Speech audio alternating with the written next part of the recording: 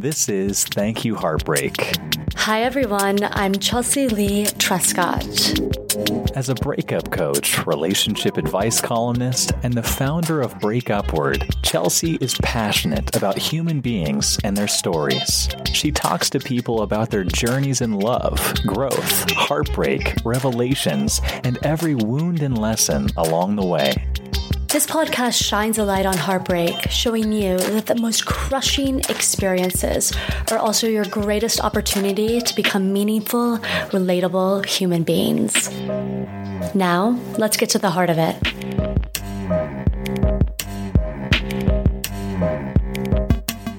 Hi everyone, this is Chelsea Lee Trescott, breakup coach and podcast host of Thank You Heartbreak, and this is episode 40 with myself.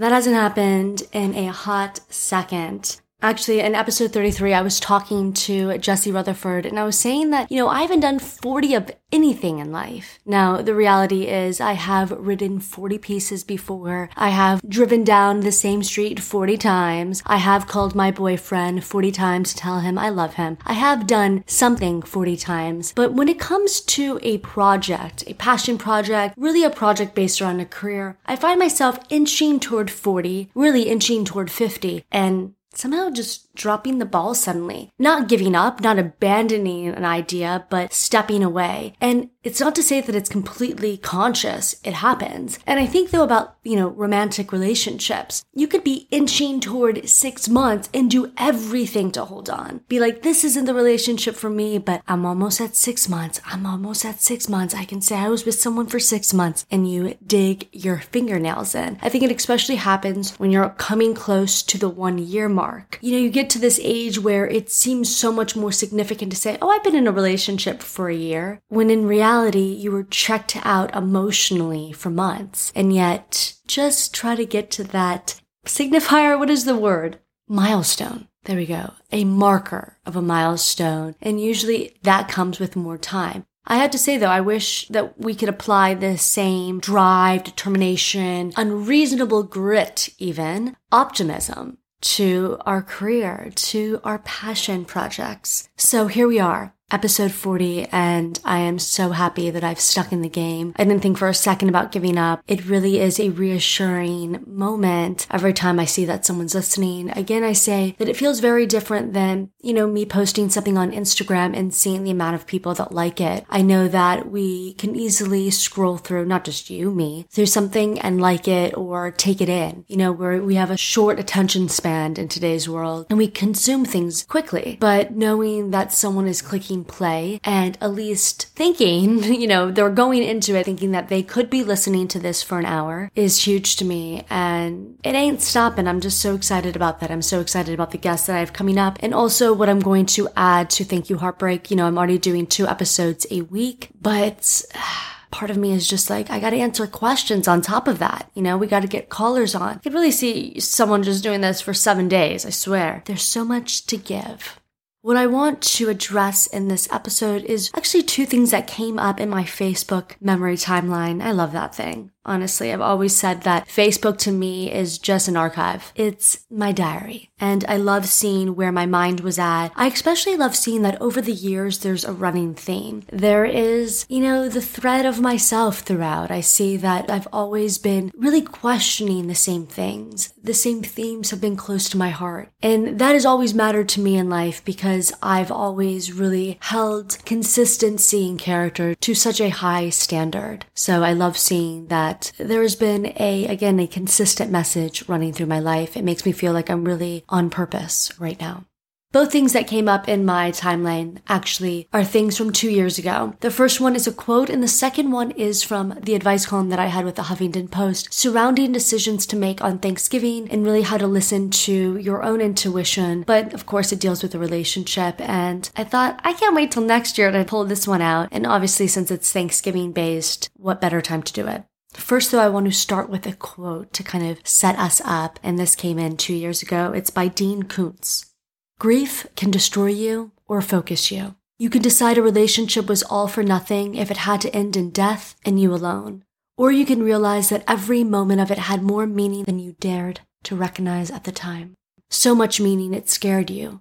So you just lived, just took for granted the love and laughter of each day, and didn't allow yourself to consider the sacredness of it. But when it's over and you're alone, you begin to see that it wasn't just a movie and a dinner together. Not just watching sunsets together, not just scrubbing a floor or washing the dishes together or roaring over a high electric bill. It was everything. It was the why of life, every event and precious moment of it. In an effort to keep this episode short and sweet, let's see if I can do it, I'm just going to get right into the letter that I received. And to be honest, I haven't read back this letter or my response, so repeating it, there might be some surprise and revelations as I am going over the past. And, listen, this is a reason why this writing particularly holds such a deep spot in my heart, obviously because it was really a time where it was validated that people really needed help and people were out there and they were looking for it. And somehow out of all the people in the world, all the information on the internet, people were finding me. What people didn't know about me and where I was at this time is this was really the first writing that I had done sober-minded. For 8 years, I was addicted to Adderall and it took over my life. It certainly took over my creative ability. I had gotten a master's at that time in writing, so I was very much writing and creating, but debilitated by what I was addicted to and fearing that I didn't know what was me and what was it. So this was the first writing that I was doing that was completely me. However I was feeling at the time, and I wasn't using anything to boost my appeal to myself or guess my intelligence. It was really just coming straight from my heart. So with that, let's get into this.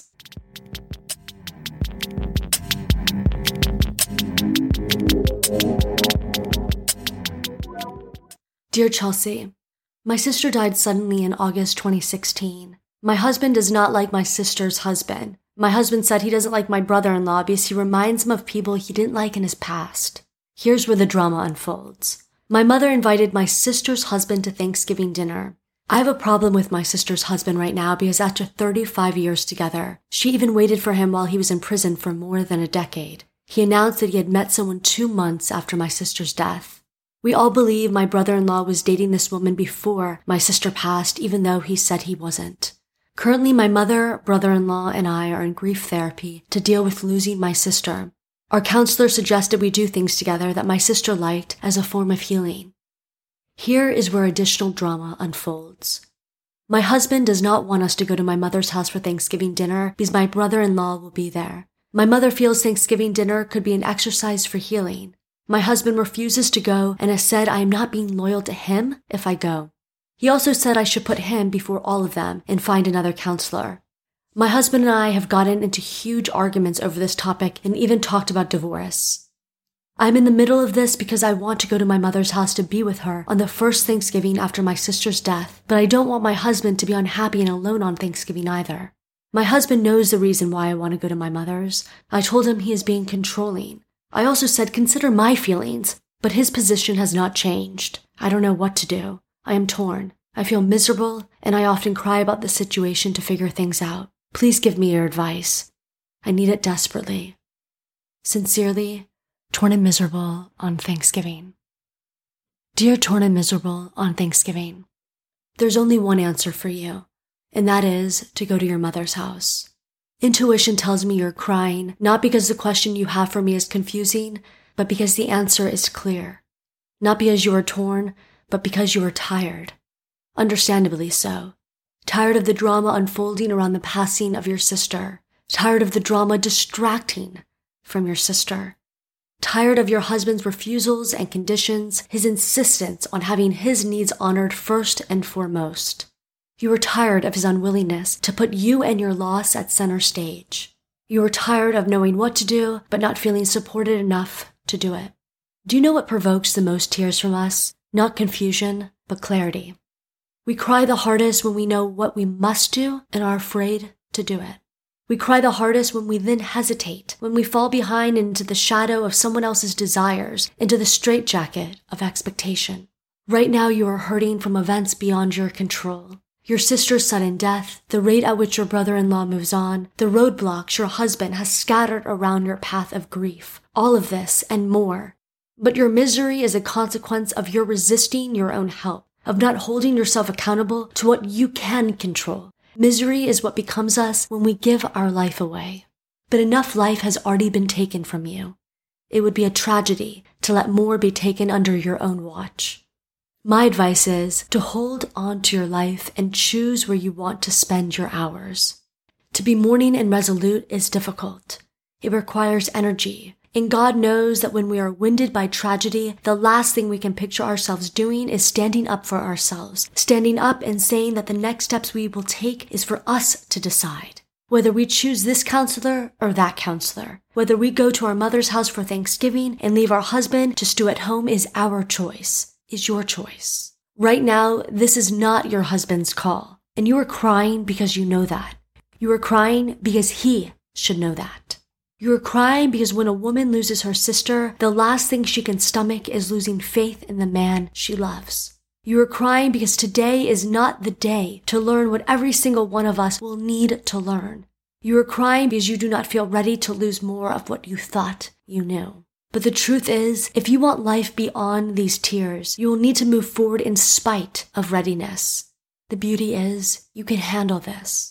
You can handle what death and drama and disappointment is teaching you, because what it's teaching you will save you. What it's teaching you will reward you with a more valued life. We are our only answer. We're the only way out of our misery. Your husband is proof that when life disappoints us, so can the person we love. This is why we cannot afford to disappoint ourselves. Because if life can disappoint us and love can disappoint us and we can disappoint us, who do we trust in? And what are our chances for joy? If you put your husband's needs before your own on Thanksgiving, not only will you disappoint yourself, you will become someone who disappoints herself. You will become someone who has not only lost her sister, but who went on to lose herself, her voice, her principles, her loyalty. This is why my advice to you is to spend Thanksgiving at your mother's house. You told me that's where you want to be, so that's where you must go. This is a step in the right direction. And while the right direction is different for everyone, your right direction will not let you down. Your right direction will take you further and further away from miserable. And that is where you want to head, right? When you show up at your mother's for Thanksgiving, be grateful for finding the strength to get yourself there. For being a daughter who shows up for her mother. For being a sister who goes where her sister would want her to be. For being a woman who shows up for herself. The courage to follow your heart, to choose the right path, especially when it's a more difficult one, will move you through the hardest, most heartbreaking times. Trust in that. Love, Chelsea.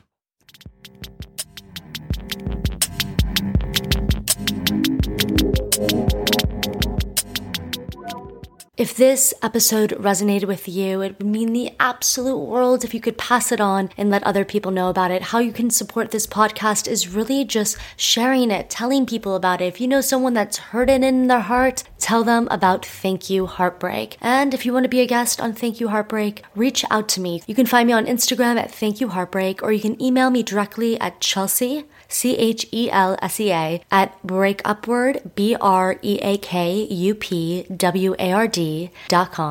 And if you're interested in one-on-one coaching sessions, you can visit my website, breakupward.com/shop, where you can check out directly from my site. It's a super simple process. Of course, I will answer any of your questions before you book. And again, you can email me at chelsea@breakupward.com. There's many different coaching options, and I would love to show up for you as you begin to show up in more wise and clarifying and secure ways for yourself. Thanks for listening, everyone.